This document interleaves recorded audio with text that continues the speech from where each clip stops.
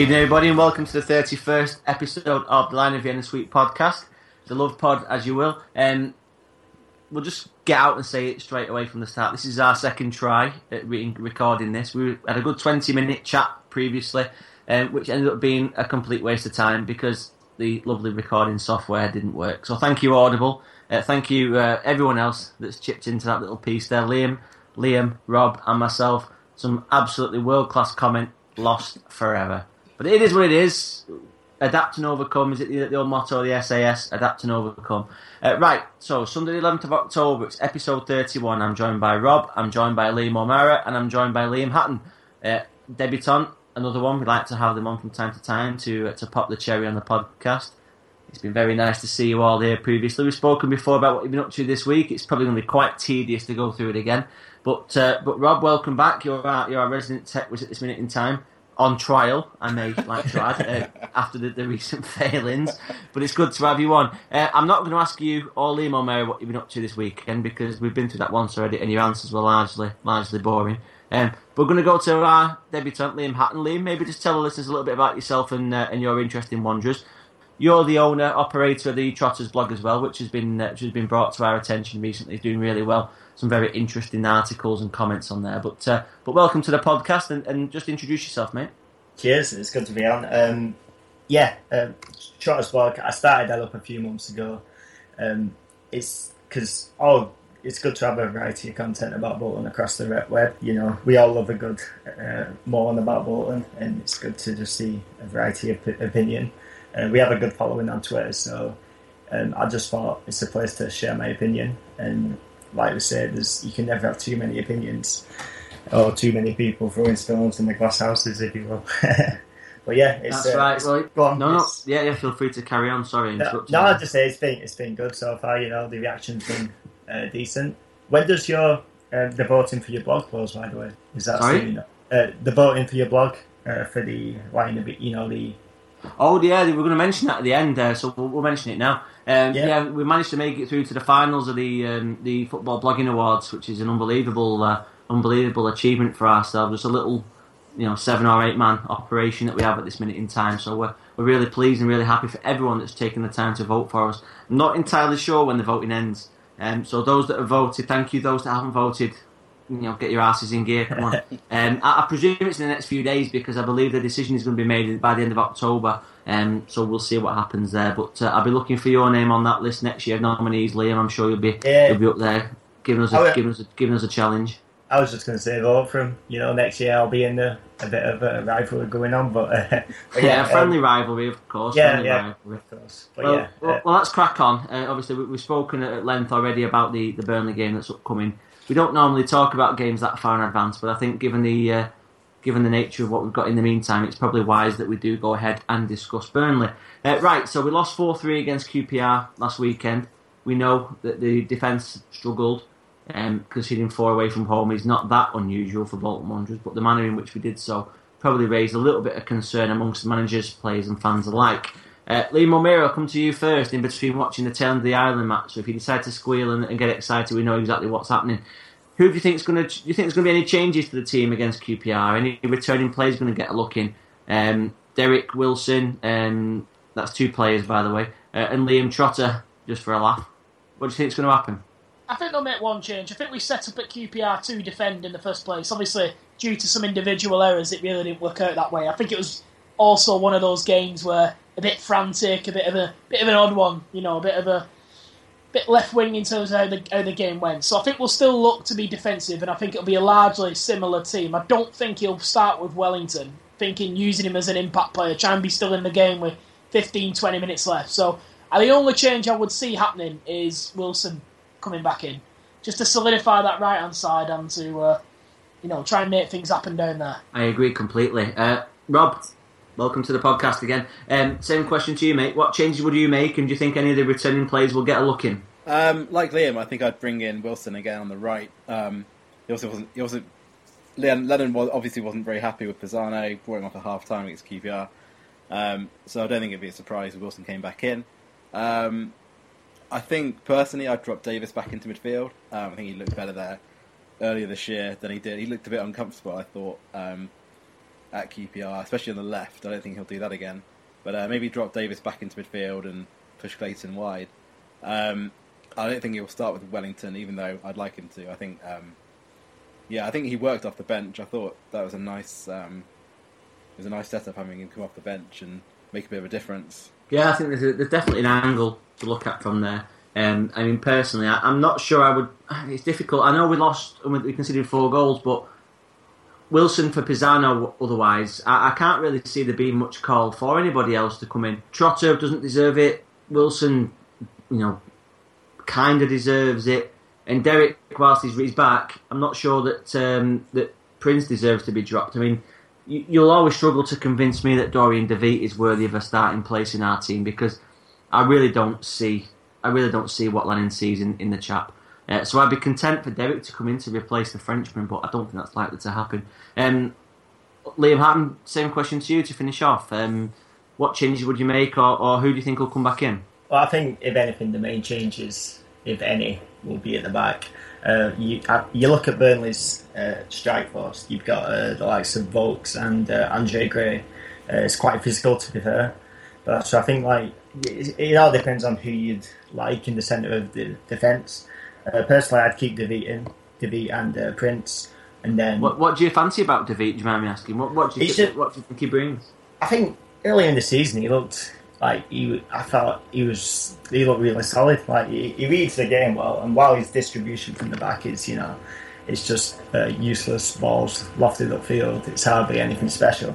I think he reads the game fairly well, although he does look suspect at times. I just think if you put Derek in there alongside Prince, they'd really struggle against the front two.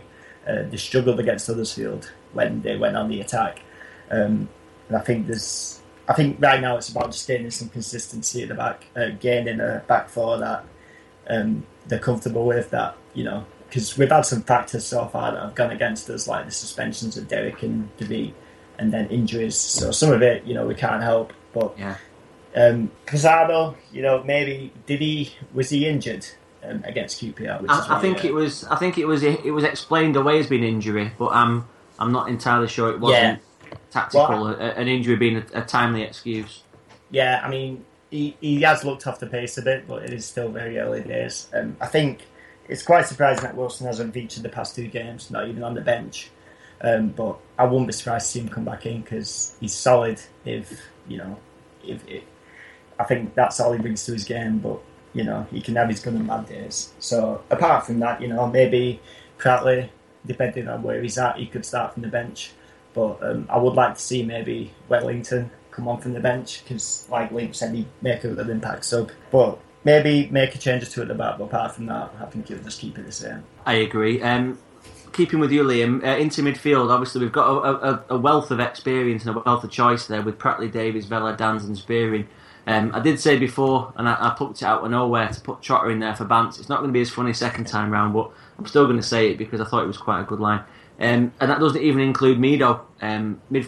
We're well stacked in terms of midfielders, aren't we? And that's not even to go into the case of the wide midfielders with Wellington. We've got Feeney, Clayton. I mean, it's what 6 or 7 plays into 2 or 3 positions at best. Yeah. I mean, how would you stack up the midfield? Going into Burnley, I'd keep Pratley, Davis, and Dans purely because Spearing and Vela haven't featured a lot this year. So just chucking them in, against the likes of Joey Barton, he might be a bit of a dick, but he's still a good player at this level. But you need someone who can match up to the likes of Barton. I think right now, Davis, Pratley, and Dans is probably our best bet. Because the 4-3-3 worked quite well against QPR. I know we conceded 4 goals, so it sounds quite odd to say that, but there were just little mistakes that we need to cut out. But again, we've been saying that for the past 2 years or so now, so it's easier said than done, isn't it, really? I think they're all very valid points. Same question to you, Rob. With the midfield, I think we're kind of lacking someone physical, like Liam was kind of alluding to there, especially against Joey Barton. We need someone who's going to get their foot in. For me, that'd be Vela, but it's obviously not going to happen, is it? So I think he will stick with Pratley, Davis, Dans. But then I think Spearing could get in there and put his foot in, wouldn't he? But I think it's very odd that Spearing started the season, got sent off in the first game through not really his fault particularly, and he's not got back in. It seems very odd. And he's kind of made a couple of cameo sub appearances and looked okay, but he just seems to be ostracised by Lennon. So it seems very odd that he's not playing, but I think he will start with Pratley, Davis and Dans, and maybe Davis playing a little bit deeper than he was against QPR because he didn't really look that comfortable out there. Curious choices, boys. The Neil Dans situation, I don't want to make it too obvious as we've had our run-ins in the past, but I can't, Liam Hatton, you've had DeVete and Dans in the same team. We're talking common denominators, and we'll come back to the same factors all the time, aren't we? He's our second top scorer, Dans. Yeah. Well, he's got to at some point, I guess, hasn't he? Yeah. I said on the previous recording that Dans has been one of my top 3 players of the season so far. He's just consistent, and he makes these stupid mistakes sometimes. Like when he's on the ball, and he'll just for a second just hesitate, and he'll just look like he's at least once a week. If I'm being honest, he has his faults, but like the goal he scored against Brighton at home, he's got passion, and I know passion's not everything, but he likes to get stuck in as well. And as long as he gives his all every game, that's all you can ask. And like you say, I'd like to see Spearing and Vella given a chance, but it doesn't seem to be in the cards right now. Although Spearing did make a difference when he came. So I think so. I think so too. My choice would be Pratley, Davies, and Spearing for the solidity, the dynamism, the ability on the ball. I think it's worth an experiment. Vella, I don't know where his next game is going to come to. He seems to have gone from being first choice, obviously at right back, and we've strengthened in that position since. But his star seems to have waned pretty strongly, to be honest, in the last few weeks. Right, well, we're going to nip straight onto the score predictions element of this, because previously we didn't talk about how we think that we developed over the course of the international break, but to be honest with you, I think we're going to flog a dead horse on that. We've spoken a lot about that already. So I'm going to come to each of you in turn, start with Liam O'Meara about the score predictions. Liam, would you make any real changes to the starting lineup, and what score do you think it's going to be? And generally, how would you approach the game? Attack, defend, counter? What do you reckon? We have to counter. There's no way we can attack. They're just too strong for us, and I've not seen any evidence in any away game for the last 18 months that we can go somewhere and dictate it against any opposition, never mind one of the strongest in the league. So I think it's going to be a case of setting up with our banks, making sure we're working hard, and particularly in the midfield, not giving anything away. And if we can nip up on the break, Pratley's got it in him maybe to drive forward, try and get something there. I really can't see us getting anything, and I think we'll lose this 2-0. But I just wanted to sort of digress a little bit. I've just had a bit of a thought when we were talking about Villa. I just got the real feeling of deja vu that we were like this under Dougie, where he went 18 months ago, the same situation. Yeah, so I mean, what's going on here? Is this an attitude thing? Is there something going on that we don't? Because anyone can see Josh Vella's quality, and I'm sure 18 months ago we were all screaming at Freeman in terms of why he wasn't giving this kid a chance after playing him and him doing so well. So, is there something else to this? Well, there's one thing I want to propose. I mean, it's going to be unpopular, but it could a Bolton Wanderers academy graduate maybe not be quite as good as we want him to be. Good question, mate. Good question. Maybe. I think right now he's very similar to Davis. Not obviously he's not as good as Davis, but they're both very good at passing the ball around the pitch. And I think if you have both of them in the same team, it possibly leaves them a bit lightweight. I don't know. I like Vella. I didn't like him much at right back, but that's just me. I loved him there. I thought that was his position, to be honest. Well, we spoke on the podcast many times, didn't we, about whether it was a case of him being good enough. Whether it's his best position is irrelevant, whether he would be good enough to play there. Rob, score prediction from you, please. I think it's going to be tough. They've only lost twice all season. They've only lost one in the last 7. So I think it's going to be a struggle. But if we can sort the defence out, then I think we've got a chance of at least getting a draw. So I think I'm going to go with 1-1. I think if we go there, stop them playing, nick a goal through Gary Medine, 3-3, we'll get a draw. 1-1. Okay, well, negative Nancy's not only single one of you gone for the victory, so therefore I'm going to take the traditional line of Vienna route. We're going to win 5-0. It's probably going to be 5 goals from Medine, plus 2 own goals from Shola Ramiobi that'll be disallowed. But we'll talk about Shola in an upcoming segment ever so soon. Liam Hatton, have I asked you for a score prediction? My mind's gone blank. I don't think we have. I'd say... Over to you now. I did say 1-1 originally, but I can't see us just conceding one, you know. I mean, last game they were missing Charlie Austin and Jamie Mackie, and they still put 4 past us. I'd say 2-2, you know. Maybe Medine continuing to score, and then let's go for Dean Moxie. Why not? Why not? Well, if we're going to talk 5-0, we might as well make other stuff up and see what's going to happen as well. But, very interesting. Liam O'Meara, I presume you've gone quiet because the full-time whistle's gone in the Ireland game. It has, yeah. It's the playoffs it is then. Well, you got a decent look in those games, if I remember rightly. Yeah, it wasn't a terrible performance, actually. I watched it, you know, just obviously watched the game and been quite distant in terms of the pod. So probably the first 20 minutes being wiped off has done me a favour, Rob, so thanks for that. So well, yeah, Latham being a very Irish surname, he probably did it on purpose. So yeah, it's just one of them things. The 2 Poland goals were brilliant goals as well. Particularly the first one off the corner, the set piece was a brilliant finish. So, you know, on balance, they probably deserved it. I mean, Shane Long, bless him, just had, you know, the hell kicked out of him for an hour before absolutely getting stretchered off. So, you know, I hope he's all right with it because they just kicked him from start to finish, really. So, we'll see who we get in the playoffs, and we'll take it from there. Well, there's a striker that I think one day will be playing his trade in the famous white shirt of Bolton Wanderers, but that's just me for another day. Right, so we'll take a short break where we'll check the recordings again on the off chance it's not recorded and we have to do this for a fucking 3rd time. But fingers crossed we'll be alright. We'll be back for segment 2 where we'll talk about the week in Wanderers. So bear with us, we'll be right back. Welcome back, everybody, to segment 2 of the 31st episode of the Line of Vienna Suite podcast. I'm Chris, he's still Rob, he's still Liam, and he is as well. Right, transfer rumours, the week in Wanderers. Right, 3 strikers, all of varying degrees of shitness. We'll start off with the shittiest, and then we'll go to the next shittiest, and then we'll end up with the real shittiest. Right, Shola Ramiobi. Apparently we've turned him down.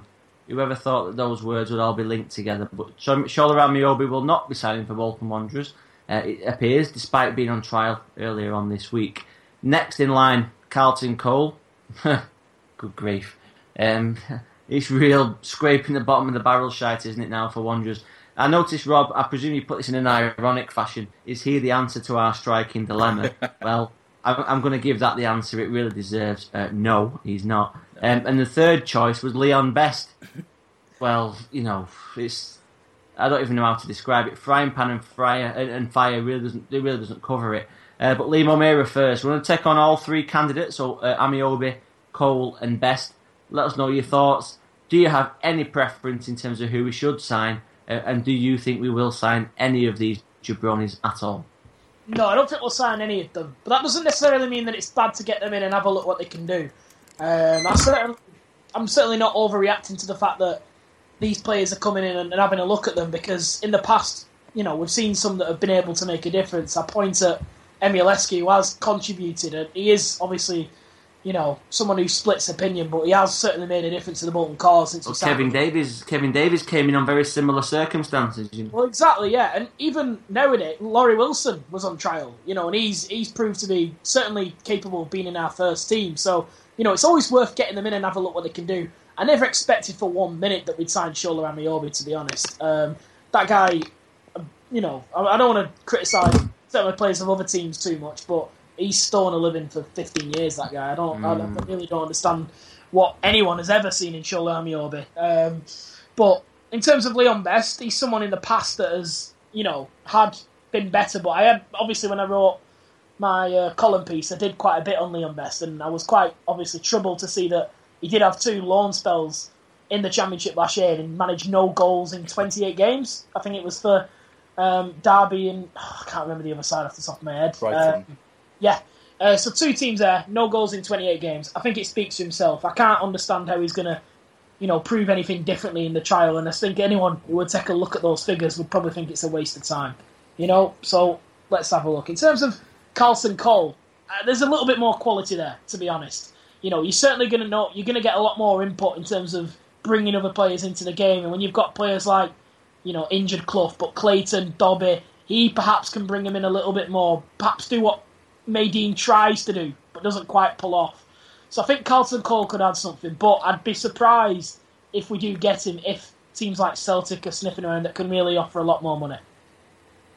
I think I agree with you completely on there. I mean, my preference would probably be Amiobi, maybe, first. I don't know. Carlton Cole strikes me as very similar to Maydean in that he's rubbish. Leon Best, I'm neither here nor there on Liam Best. I really couldn't care less either way.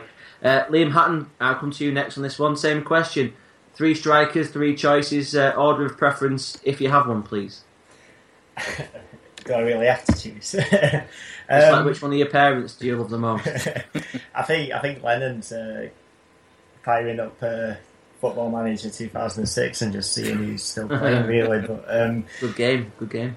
Yeah, well, Liam Best is just a no-go, not a chance. I wouldn't ever want to see him in a white shirt. I actually think Amiobi could have offered us something. He's a younger, more mobile MLS, but again, that's not really saying much. But in the Championship, so are we, to be honest. So are we. Yeah, I think we are. But I'd take Carlton Cole. But I think he's going to be demanding a lot in terms of wages. And any old guy he brings in, I don't think it would be the be all and end all. I still think he'd be looking actively to add a younger, slightly more prolific striker, perhaps on loan. But I think right now he's just gauging his options, trying to figure out if anyone's worth having a go at. But obviously, we're not in the best financial state at the moment, so it's just beggars can't be choosers, really, isn't it? I'd take Carlton Cole, and then to a lesser extent Amiobi, and then I'd just tell Leon Best to fuck off, really. That's pretty much. I forgot he existed. I totally forgot he existed. But Rob, same question to you. I think I made my feelings known on Amiobi last week. The guy's a joke. I don't want him at my club. He's awful. Leon Best isn't much better by the look of it. I don't think I've ever seen him play. And he's played for Blackburn, so I don't think we want him. He scored 6 goals since 2012, so he probably would fit in quite well. It sounds like he'll fit in nicely, yeah. So I'm not sure that's worth it. And then I don't really see a sporting Carlton Cole. I think he's just left West Ham. I'm not sure how much money he'd be on. Celtic and Sunderland are both after him, so yeah, I can't see us getting him. So I think it's back to the drawing board, to be honest, for Lennon, isn't it? Well, it's a pretty big drawing board, to be perfectly honest with you. It's been filled with names. It's starting to get to the point where we're looking a little bit desperate, aren't we? What anybody will do. Right, okay, well, speaking of Lennon, obviously he's been in trouble with the FA for his comments after the QPR game. We had a really good, interesting piece on the website earlier on this week about freedom of speech and the choice that people have got in whether they take on that sort of thing as a positive or a negative. Where do you all stand on that debate? I mean, Lennon obviously he's an outspoken fella. I'm going to come to you first, Liam O'Meara. Obviously, there's a Celtic connection there. You know what he's been like in the past. He was considered a bit of a calmer, Neil Lennon, since he arrived at Bolton. Perhaps not as rough and tumble, perhaps as eager to cause controversy. But what do you think? I think he was antagonised a lot more north of the border. I think outside influences affect him a lot more. I think obviously the raw Neil Lennon in terms of how reactive he can be particularly to referees has always been there, and I think we've seen it at times at Bolton as well. So I think he's just less of a spotlight here. I think he's exactly the same. In terms of how, this is where he does let himself down. I think, I do appreciate at times that we don't get the rub of the green, and obviously as a fan you can see that as well, and we will all shout from the ground and give the referee as much stick as we can, but I do think at the same time he does need to set an example and look to how he behaves towards referees, and it was a criticism I had of him when he was at Celtic, and it's still one I have of him now. I would agree. I think it's a totally unnecessary element of his character that I accept is frustrated, and perhaps it hints at a wider problem with interviewing people upon the final whistle, that you're going to get an emotive response, and maybe it's a bit harsh to criticise him in that respect. Yeah, that's a very fair comment, that. Very fair. Yeah, I know that in the NFL, I believe it is, they do take about an hour or so for the emotions of the game die down before they take comment from from the team managers, and I think that's something football could well do with looking into. But Rob, where do you stand on that? Do you think Lennon was right in his criticism? Obviously, you attended the game. He said, and I'll quote, "The referee was a disgrace, an absolute disgrace. I have not seen a more biased performance for a long, long time. He gave QPR everything he possibly could. He was so frustrated with that. Any 50-50 challenge, the free kick would look like it was going to us, and he invented a reason to give it to QPR." Was Lennon right in what he said from a match-going perspective? And do you think he should have said it, or maybe kept it in-house? I don't think he was right, to be honest. There were a few decisions that went against us, but it's not like the ref was looking at 50-50, you're like, oh, that's a Bolton free kick, and he gives it to QPR. I don't remember that happening all match, so I was surprised by how outspoken he was. I think the only questionable decision maybe was the Dan's goal right at the end before QPR's goal. And then I think the referee's always going to give that as a free kick, so to have a go at him for that would be a bit odd. I also don't think he should say it. I mean, coming out and calling the ref a disgrace, and you can't call them biased no matter what. He just knows he can't say it. So I think, he was wrong to do it, and it makes the club look bad if he's going to get fined for it. You shouldn't come out and talk about referee. We've had worse referees. For example, was it Wolves? The referee was awful. And I think the opening Derby match was awful ref as well. So, I mean, the standard of refereeing in this league isn't great, but then you have to put up with it, don't you? Because it's the referee's viewpoint. You can't come out and have a go at referees, I don't think. I mean, you should be allowed to say you don't think it was a right call, but then you can't go and slag the referee off and call him a disgrace. I think that was a bit too far. I completely agree. I think he's got to pick and choose his battles, and this was maybe the wrong one. Liam Hatton, to finish this off, same question to you. I mean, managers in general, Mourinho we've seen recently with his comments, they do get punished for what they say, whether it's right, whether it's wrong, and who's to say what's right and what's wrong? Where do you stand on that whole debate? Well, obviously it's his opinion, and we all have a right to free speech and that. Lennon's first game in charge against Birmingham, he was setting off in the touchlines, and I thought then, oh, here we go, he's going to be having the pop every week, and he's going to be, because he's gained that reputation at Celtic, hasn't he? And Liam made the fair point by saying, he got a lot of stick from, he got bomb threats, for example, and he reacted very well, all things considered. But since then, to be fair, he's reeled it in, and he's not really made too many outlandish comments that I can think of. I thought the referee against Blackburn away this year was far worse than... I agree completely. I was about to say the exact same thing. Yeah.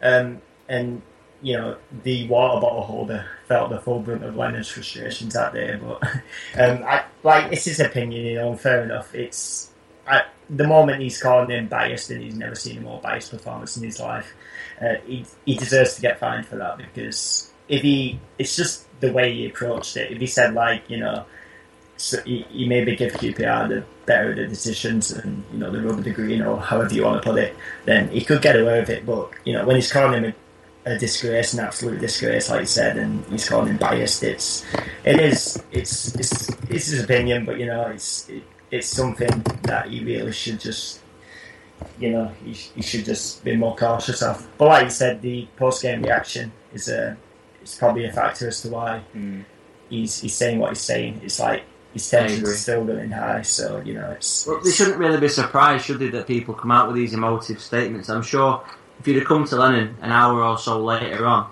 he maybe would have calmed down a little bit, and therefore the charge, the faffing about, the messing, it wouldn't have been an issue. But because they've done what they've done, it is what it is, and now he's got to face that charge, and he's going to take his comments on the chin. I believe that sort of thing should be mitigated in terms of the context of the whole thing. It really does frustrate me. It would be nice to maybe get the referee's point of view at the end of the match as well. I know not many people want to hear from the referee because they don't really care that much, but sometimes if the referee could come out and say, you just offer some comment, because we never hear from the referees ever. And you look at Mike Dean's performance in the Arsenal-Chelsea game this year, and he was terrible. And you never hear from the referees. It's like they're always protected. And the managers, as soon as they say something, they get slapped with a fine. But well, that's it. It should cut both ways equally, shouldn't it? If one's allowed to comment on one, then the other should be allowed to comment back, and I'm sure it'd be interesting to get that second point of view. Okay, well, I'll tell you what we're going to do. We were going to talk about some bullshit article I read about Prince Guano earlier on today, but I'm going to take executive decision to cancel that because I don't want to talk about Prince potentially leaving the club ever in the history of the world.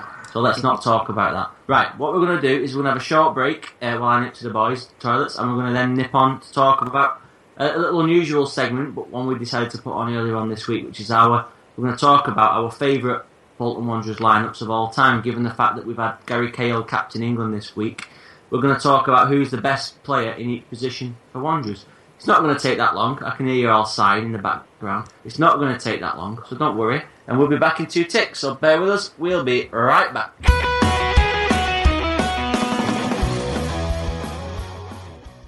Alright kids, welcome back to the Love Pod 31.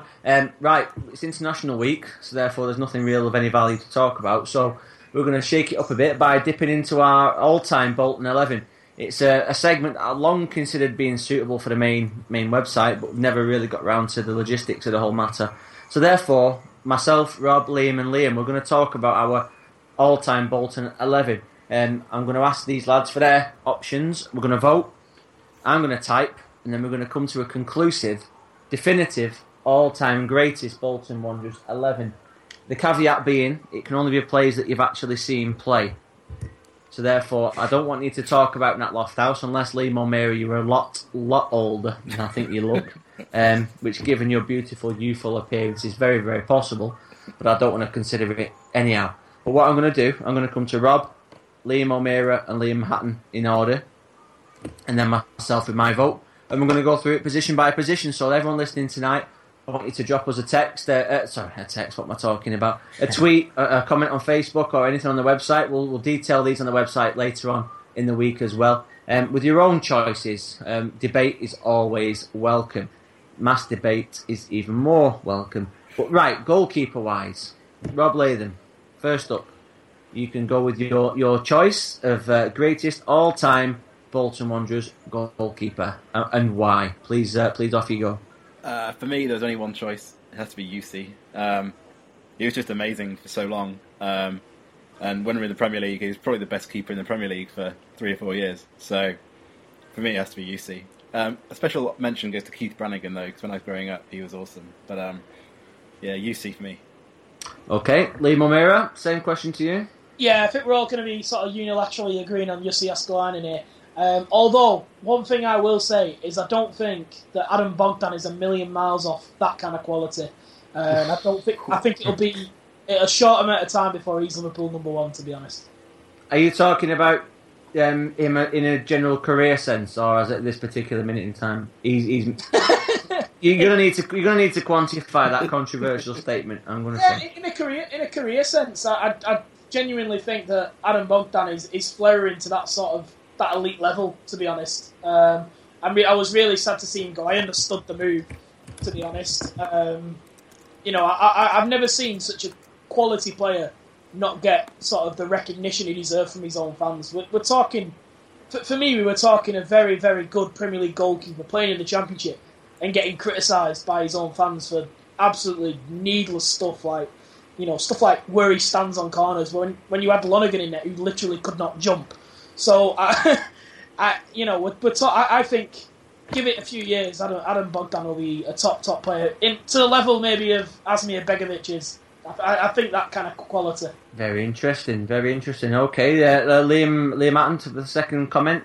How do you think Bogdan will do? And also, please leave us with your first choice Bolton Wanderers goalkeeper of your time. It's got to be Jussi. Over 500 appearances. He cost us £150,000. He was one of the best goalkeepers during our stay in the Premier League. I wouldn't say the top, but he was up there.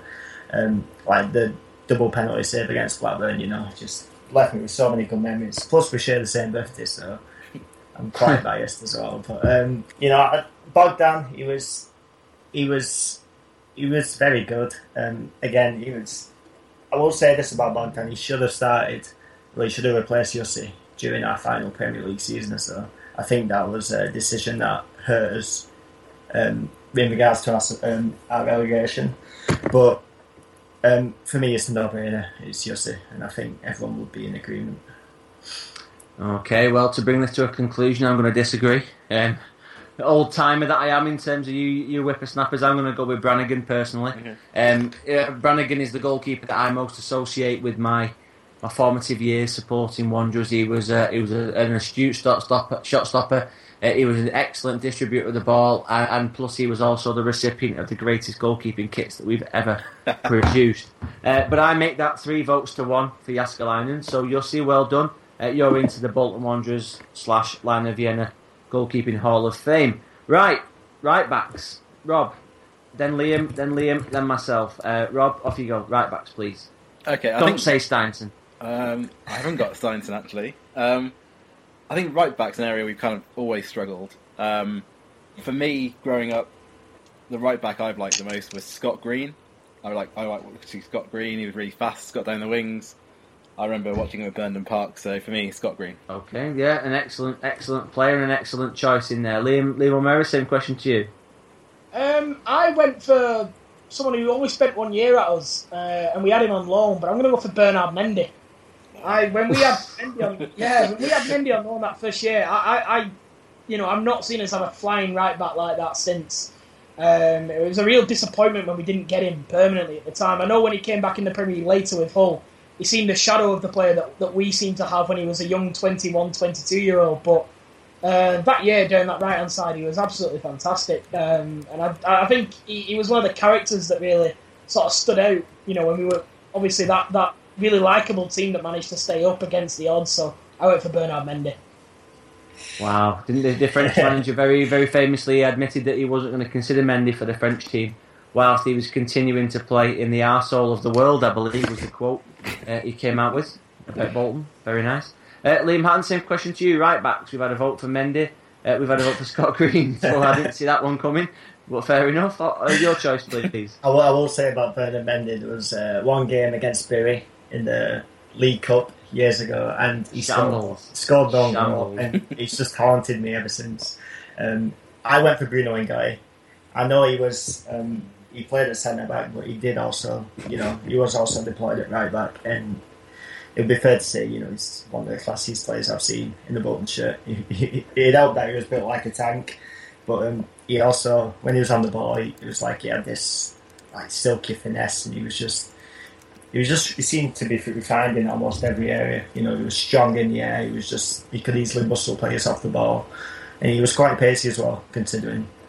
But I put him at right back because, like Rob said, we've not really been blessed with options over the past few years in that position. So I went for Nguy. Sorry. Well, that leaves us in a bit of a bind because I'm not going to go for any of the choices that you idiots have gone for. I mean, I'm going to stick with my favourite. I mean, there's only one right back that I can fall in love with over the past 20 odd years of watching Bolton, and that's Neil Cox, the greatest right back in the history of English football. He could attack, he could defend, he was a studious, hard-working, tough son of a bitch. He was decent going forward as he was defending. So we face a bit of an impasse here, gentlemen.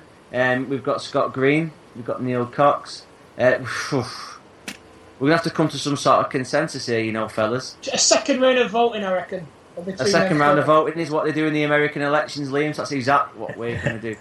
So you've got 10 seconds each to make a final case for each of your contestants. So, Rob, you first. Can I change my vote?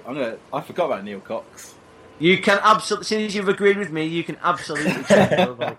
Of course you can. Yeah, Neil Cox is quality. I'm going to go with him. Neil Cox. Well, I never saw him play, so... No, well, that's fair enough. I don't expect you to compromise your vision for the sake of voting with the way that I voted, which is obviously the right way. But the two Liams, Liam O'Meara first. Are you prepared to... What can you do to convince me about your choice? Well, there's probably no point now, because now we've got two for...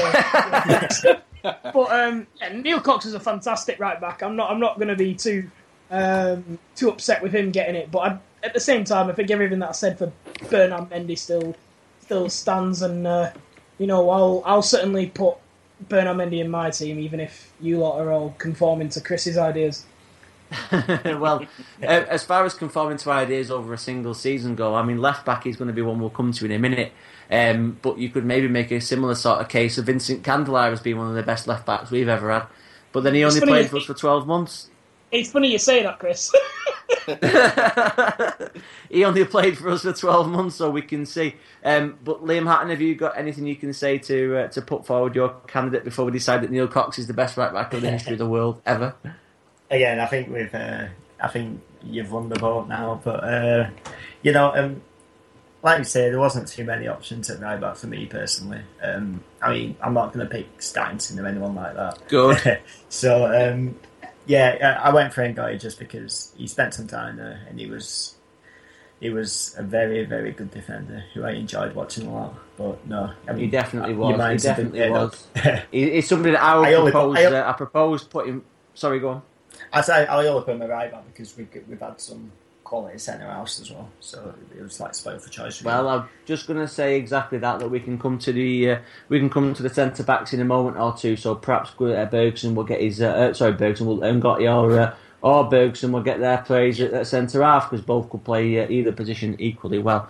Right, so centre halves, you've got two to mention, please. Rob, off you go.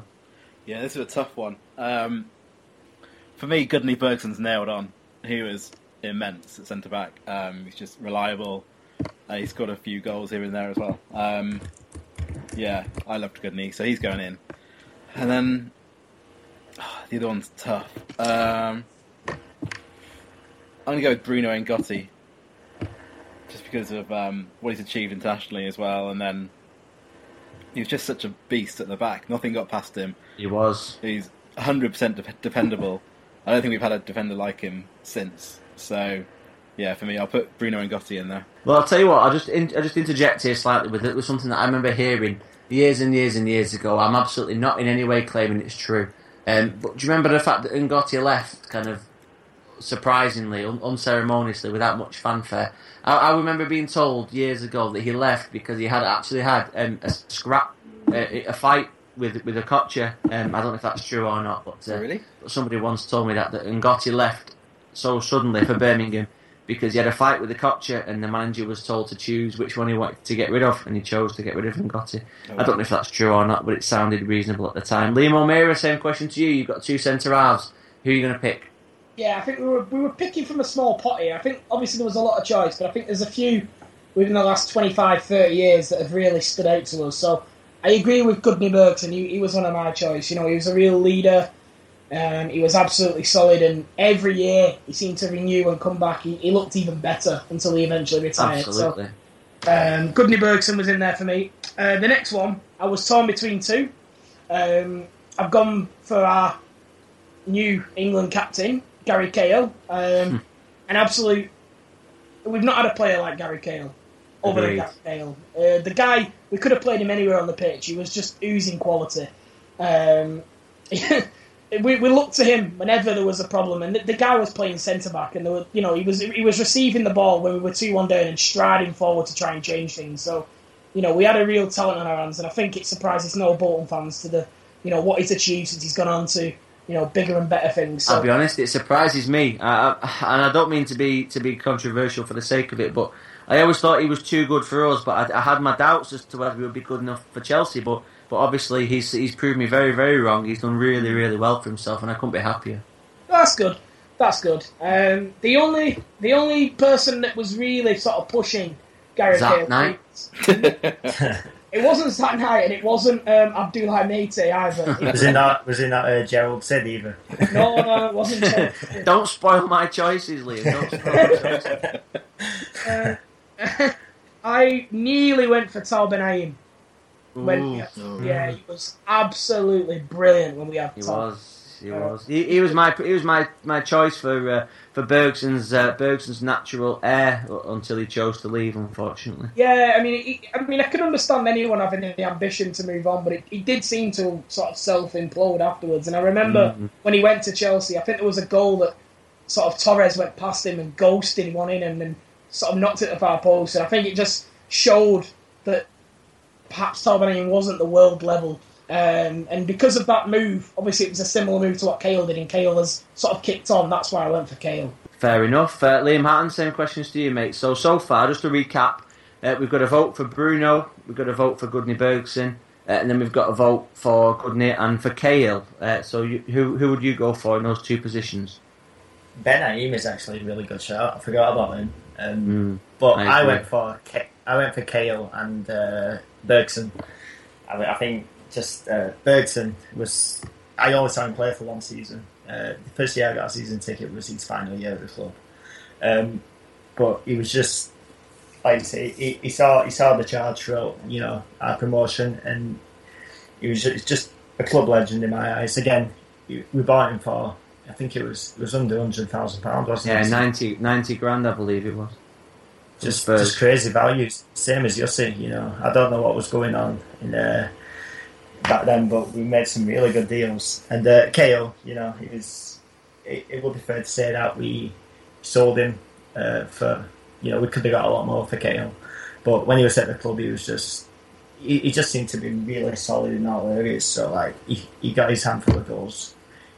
From corners or what have you, but at the back as well. I mean, to be fair, he was playing alongside Steinson, Zach Knight and Paul Robinson, and he still looked a class above, you know what I mean? He just a fantastic buy for us. And probably, again, Cahill was he's up there for me as one of the best defenders I've seen in a Bolton shirt. It was just, I think he's, the fact that he captained England the other day as well, it's very deserving. I'd have him as captain over Rooney, but maybe just because I hate Rooney. I don't think he's all that.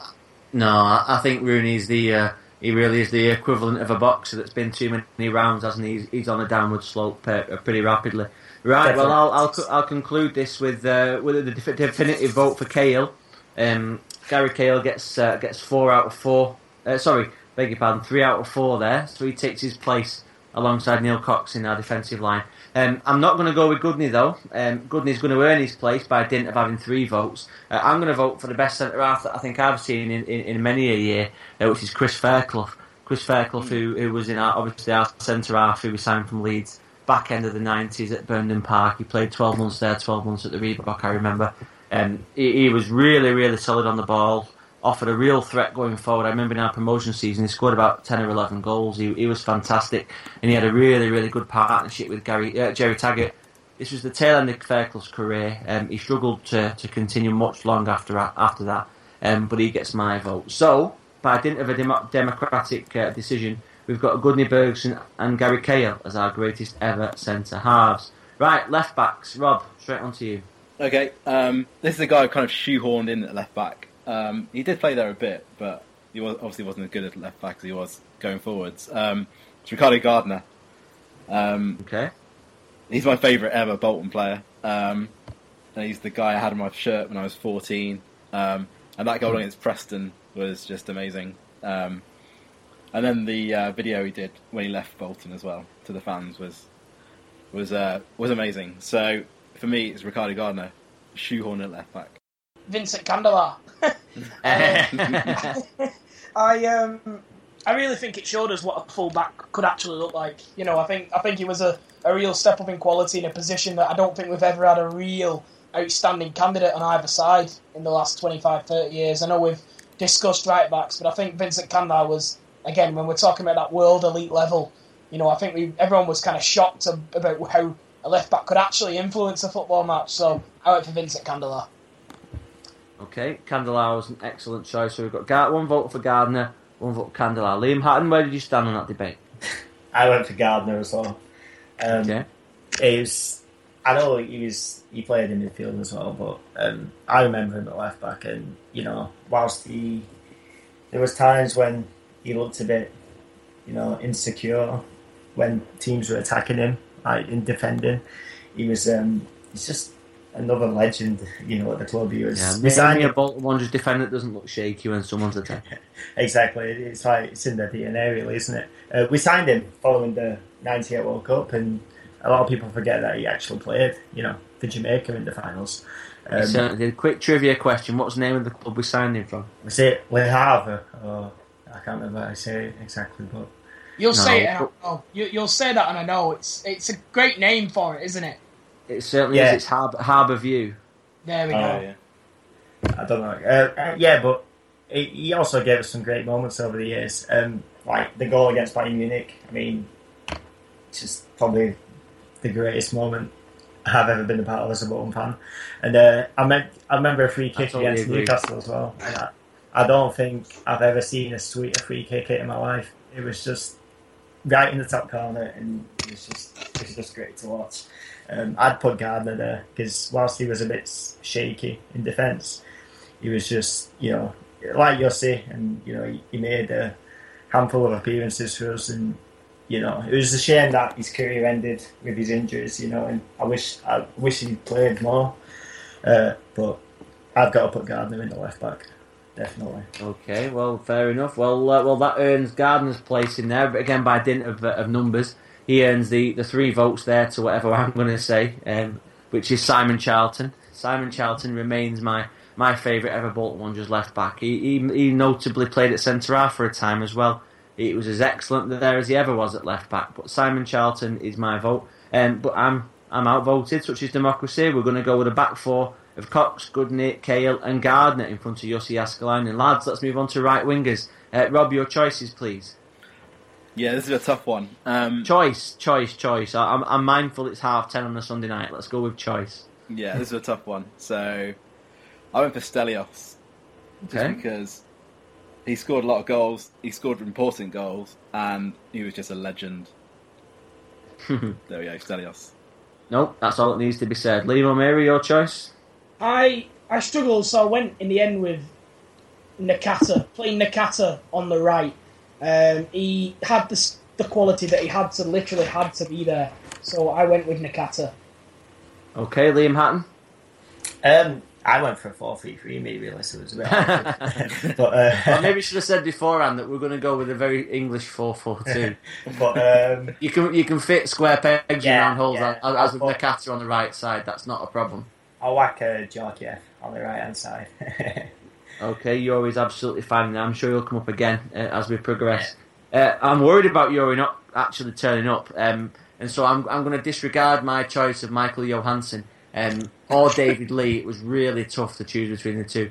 Instead, I'm going to go with Stelios just to get a definitive answer on that particular one, purely because he had the goals, he had the wherewithal, and most importantly, when the time came for him to choose between staying at Bolton and moving on to Liverpool, he chose to stay at Bolton, so therefore he earns my eternal respect.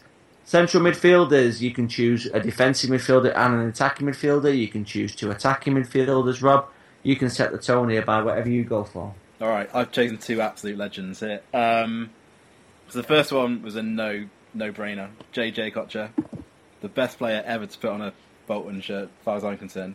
With the exception of maybe Nat Loftus, but JJ was just incredible. Did things that no one else in the world can do. So he's a no-brainer for me.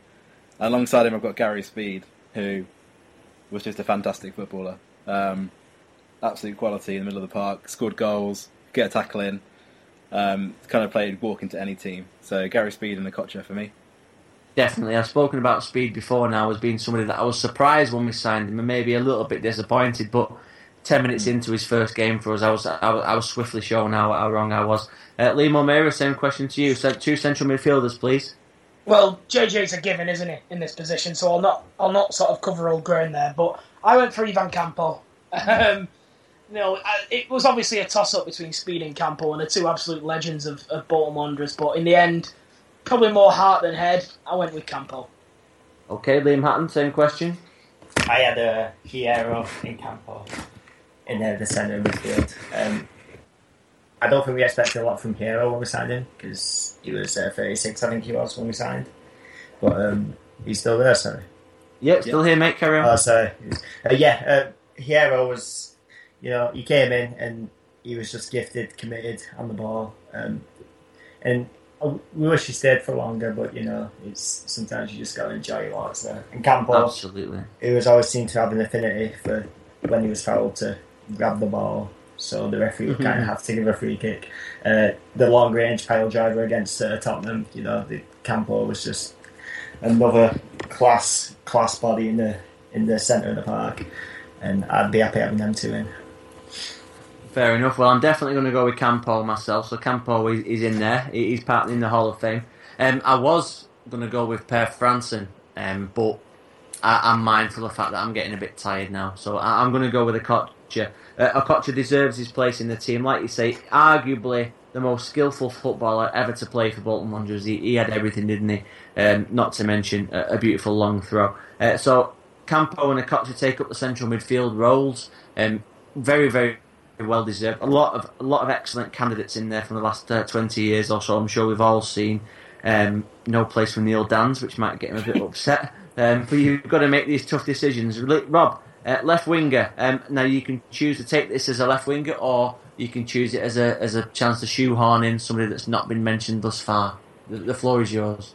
I've shoehorned someone in, and he has been mentioned previously. It's Yuri Djorkaeff. Okay. I think a bit like Okocha and Speed, he just added a bit of quality to a team, and he was just incredible when he came in. So Djorkaeff for me. Okay. Liam O'Meara, same question. Yeah, I went for the same choice, Yuri Djorkaeff. He was exactly the first name I've actually put on this.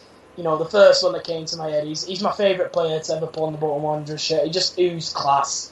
He was a player everyone looked at to change a game. He had everything in his locker. He just everything that could come from so much could come from a man so small, couldn't it? He Absolutely. was just unbelievable. So I went with Yuri as well. Okay, Liam Hatton, same question. I went for Okocha just so I could fit them all in my midfield. Slightly unorthodox on the left-hand side, but Well, again, yeah, you know, you can't say any more about Okocha. He was just fantastic, and the fact that he flicked the ball over Ray Powell's head, had him sat on his arse, it was just great. It was just fantastic. Much in the way that Ray Powell's ex-wife put the rug over his head in that divorce settlement, which makes me laugh every time I listen to that prick on TalkSport. Right, I'm going to go with Yuri as well, purely because I think he deserves his place in the team. Left winger is a bit of a misnomer. He's not one of them, is he? If we were going to go with pure left wingers, Rob, who would you have gone for? Pure left winger, Alan Thompson. Yeah, Liam O'Meara. Can't argue with that either. No, Liam Hatton. Any advancements from Alan Thompson?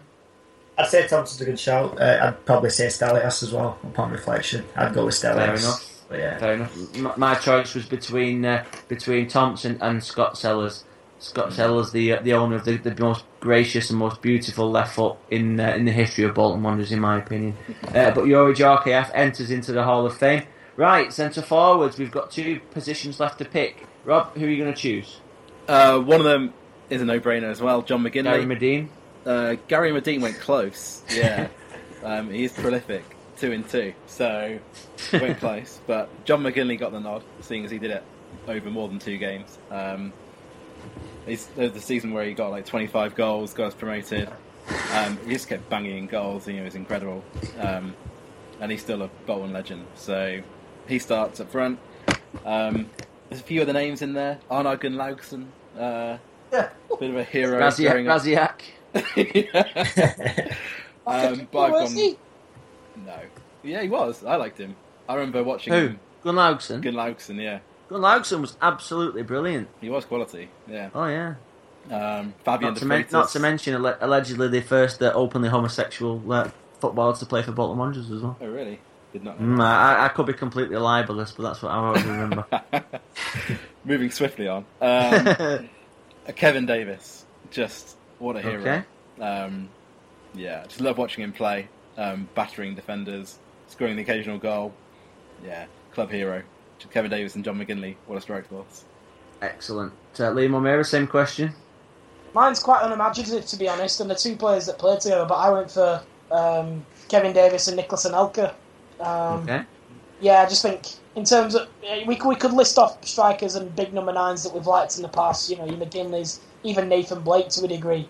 All these players that have led the line for Bolton Wanderers, but when you look at the skill set that Anelka has, it's just, again, that elite level. I think you could really pick a world-class team if you wanted to with some of these players on the list.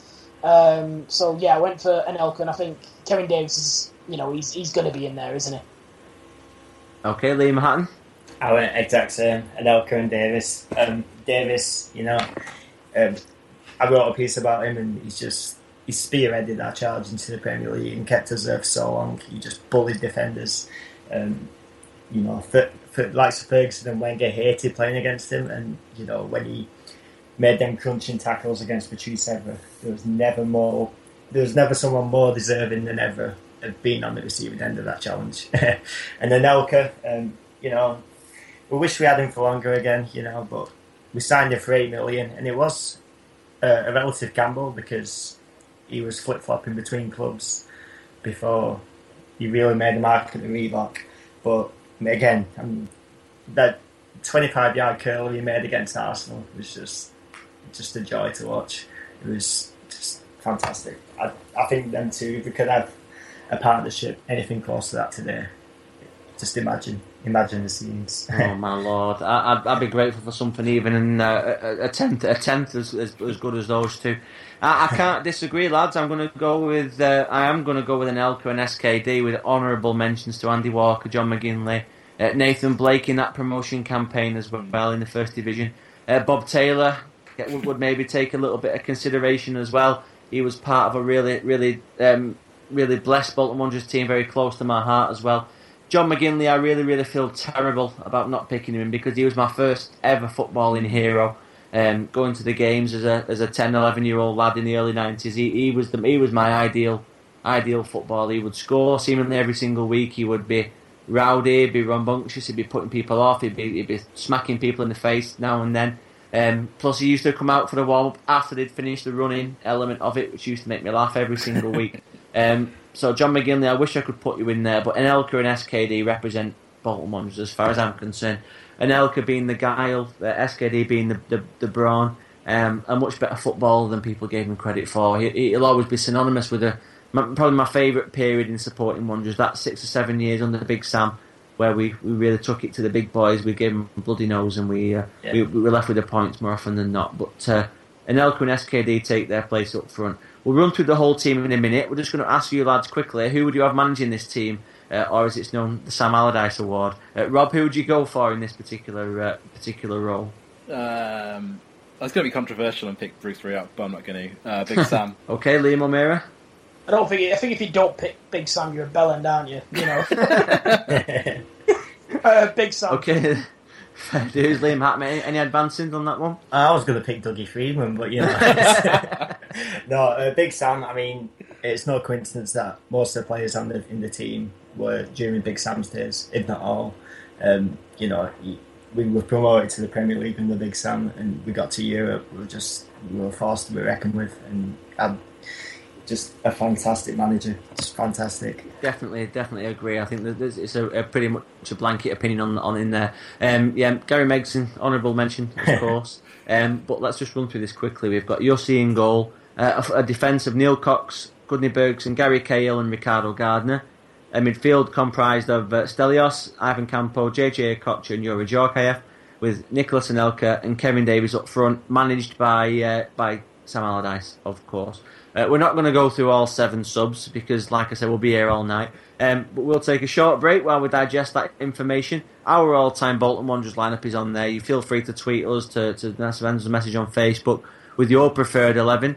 Love to see how it is, and maybe we'll debate it next time if we've got the chance. So stop where you are for 2 secs. We'll be back to play Guess Who before we close with the Twitter question of the week. Stay where you are.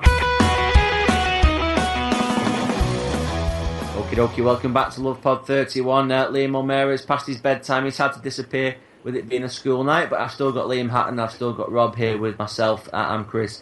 Right, we're going to play Guess Who. Rob, it's your game now, since Dan's diverted to university, so trying to advance his education. But where can we find Guess Who? What does it involve? And then please crack on with the question. So this is Bolton Guess Who. I'm going to read out clues about a former Bolton Wanderers player, and the 2 lads have to guess who I'm talking about. It's pretty simple, so should we crack on? Ready when you are. Okie doke. So, clue number 1. I scored 19 league goals for all of the first 3 major teams I played for. That's a very good starting point. No guesses? No. Huh? Nope. Okay. Number 2. I played in the 1998 World Cup. Right, okay. Number 3. I also played at the 1992 Olympics in Barcelona.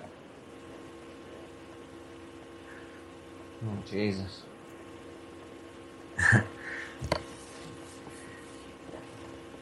No idea. Okay. 4. In 1990, I signed for Lille in what was then a club record deal. Lille as in French. Yeah. Okay. Still got no idea. I have no idea. Oh shit! The bed. No, I think I got it.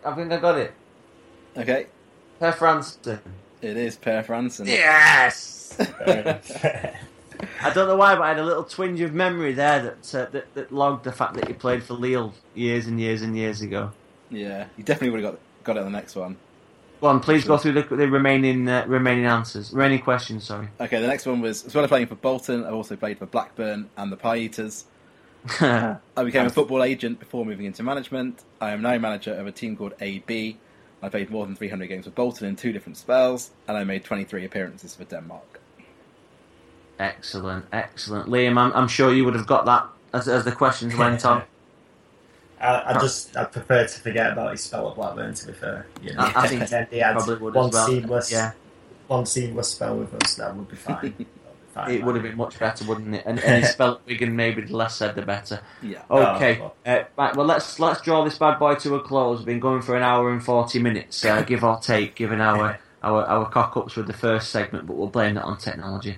Right, we posed the question earlier on this week as to who would be your choices, the best ever Bolton's Wanderers centre-half. No caveats in here, so it's clearly those that you've seen play. Let's dive straight in. Adam Russell 96 said, in my lifetime, Gary Cahill, he was my choice as well. Danny West came up with the same choice, as did Boothie at Boothie9469. Paul Howard at P Howard 1974 said Laville would have been, but he'll go with Ngotti. Cahill good, but has mistakes in him. Well, clearly you've probably not seen Bruno Ngotti, who was good but had mistakes in him. Friend of the pod, Mark Weaver at Disco Weave. Cahill told my mates years ago he will be playing for England. Now he's skipper. There you go. Tell me a footballer that's not said that over time. Mark at Mark R_84 said Bergson. So first vote for Bergson, swiftly followed by a second one. Chris Merrills, C. Merrills, BWFC, got to be Bergson, solid, classy, and arguably the most natural captain we've ever had. Bruno second and Cahill third. Very interesting point about him being the most natural captain. I think I'd find it very hard to disagree with that. The Sheriff at Holdmeister said Mark came for me. Think about it. Okay. Wilf at Bartims. Cahill, obvious choice, but I remember Paul Jones, who made the England squad and added class alongside Big Sam's brawn. Right, John W. says, agree, Paul Jones was class, a cross between Rio Ferdinand and John Terry. So we've got a black racist. Interesting. Next one, we've got Smithy at IRS_8. Loved watching Mark Fish. Alan Stubbs worth a mention, but the best is Ngotti, so reliable. Alan Stubbs is not worth a mention. He's a dirty traitor, and I will never hear his name spoken on the podcast again. DS at Come On You Whites 2013, another vote there for Gudny Bergson. Right, taken to Facebook. Don't forget to like our Facebook page. We've got quite a lot of exclusive content on there, not to mention our discussion topics, which are getting more and more popular with every week. Luke Stone said Gudny is a club legend, but isn't anywhere as near as good as Cahill. Controversial. Anthony Adock said definitely Gudny, very quick, or at least the best in terms of positional centre-back we've had. Michael Owen once in his goal-scoring pomp at Liverpool, he was lightning fast and Gudny had him in his back pocket. I do believe that was Mark Fish, but I'm not going to belabour the point. Patrick Hodkinson with a vote for Hierro. In his prime at Madrid, he was immense. He scored 21 goals in one season. Very true, fine play, but I argue that Hierro's best football at Wanderers was in midfield, not in defence, similar to Campo. Swan Footman says Paul Jones, another vote there for Paul Jones. Robert Cullen says Gudny Bergson. Sam Carlton says Bruno Ngotti. Michael Flatley Roberts is coming with nowhere near Cahill. Ben Haim, Ngotti and Gudny are a lot better than him. Shame how Ben Haim turned out, but then those couple of seasons he had was excellent. Another vote for Bruno Ngotti here from Barry Moss. Another vote for Gudny Bergson from Joe Green. Before Paul Dingsdale comes back in to conclude matters with Paul Jones and Sam Allardyce were both better than Cahill. Liam, come to you first on that one. Yeah. The question was whether you think that Gary Cahill is the best centre-half we've ever had. I appreciate that maybe some of these names would be a bit unfamiliar, or at least that you've not seen play. But as far as centre-halves that you've seen in your time, Can you argue that Cahill was or was not the best? Not the best. Yeah, like I said, Ngotti I'd probably rate above Cahill, but Cahill was just, like we said it before, but he had so much about him to his game. I will add about Laville that he was one of the players I wish spent more time at the club. I know he made a blistering start to his bowling career, and then it was unfortunate how it ended. But I thought Laville was a real, and he would have been great for us if he had a longer spell at the club. But I wouldn't argue against Cahill, but I wouldn't say he's the best. But more than deserving of his England captaincy, definitely. Agreed. Rob, same question to you. I would say Goodney. I think one of the classiest centre backs I've ever seen. Definitely for Bolton, anyway. I thought he was quality. I asked my dad actually about Paul Jones this afternoon. Oh yeah. He said, what do you think? He said, yeah, he's a quality player, much better than Cahill. Just a quality defender, especially alongside Allardyce, who was a bit of a brute. Apparently this Paul Jones guy was different class. Fair dues. Well, I'm not going to argue too much with Cahill, purely because we've covered that ground a little bit already tonight. But I think it's a really interesting question, and I'd love to see people's responses to the greatest 11 that we've discussed tonight as well. I think that'll spark equal debate. So, Rob, I'm going to task you, or maybe I do it myself. Can't be sure if I can be bothered or not. But maybe just put a bit of an article together, and I'll send you the list of people that we've chosen, and we can decide whether that's worthy of wider debate or not. But we'll call it a day for Love Pod 31. It's been great to talk to you both and talk about Wanderers for the best part of an hour and 3/4. Liam, thank you very much for coming on tonight. It's been lovely to speak to you. Yeah, it's been good. Any time you like, and of course we wish you the very best of luck with your Trotters blog. It's worthwhile keeping an eye out on the internet for a lot more Bolton Wanderers content. Where can people find you and find your blog online? Trotters blog is trottersblog.com, and I'm on Twitter at Liam Hatton. That's about it. Fair dues. Liam O'Meara has been with us tonight as well. He had to disappear earlier on, but of course he was excellently a very excellent contributor to the pod as ever. Rob, same question to you, mate. Where can we find you? I'm on Twitter at Robbie Laz. Of course, we say the same every single week, but you're always well worth a follow. Line of Vienna STE on Twitter or Line of Vienna Suite on Facebook. Give us a like. Don't forget we're up for the Football Blogging Award as well, so please continue to vote if you haven't done already. We thank everybody that's both taken the time to vote so far, and we implore you to get to your friends, your family, your mates, your enemies, whoever it could be, to vote for us. You never know what we might win. I'm at 19Manning83 on Twitter. It's been a pleasure talking to you tonight. We'll be back next week when we'll go through the bones of the Burnley game. 5-0 victory, hopefully, as we all expect. And we'll look forward to the game that follows on from that, which I think might be Birmingham, if I'm wrong. I'm not sure. I think so, yeah. But we'll talk about that as we come to it. So we'll send this over to Dan in Sheffield, who's at university, presently away from the podcast, to upload it to iTunes, where you can also find us and give us a review if you've got the time or the inclination. But we'll leave you there. So see us next time, next week, that is, whatever time that may be, depends when Dan's about. Same bat time, same bat channel. May the force be with you, blah, blah, blah. Have a good week. We'll be back next week with the next Line of Vienna podcast. See you later. Cheers.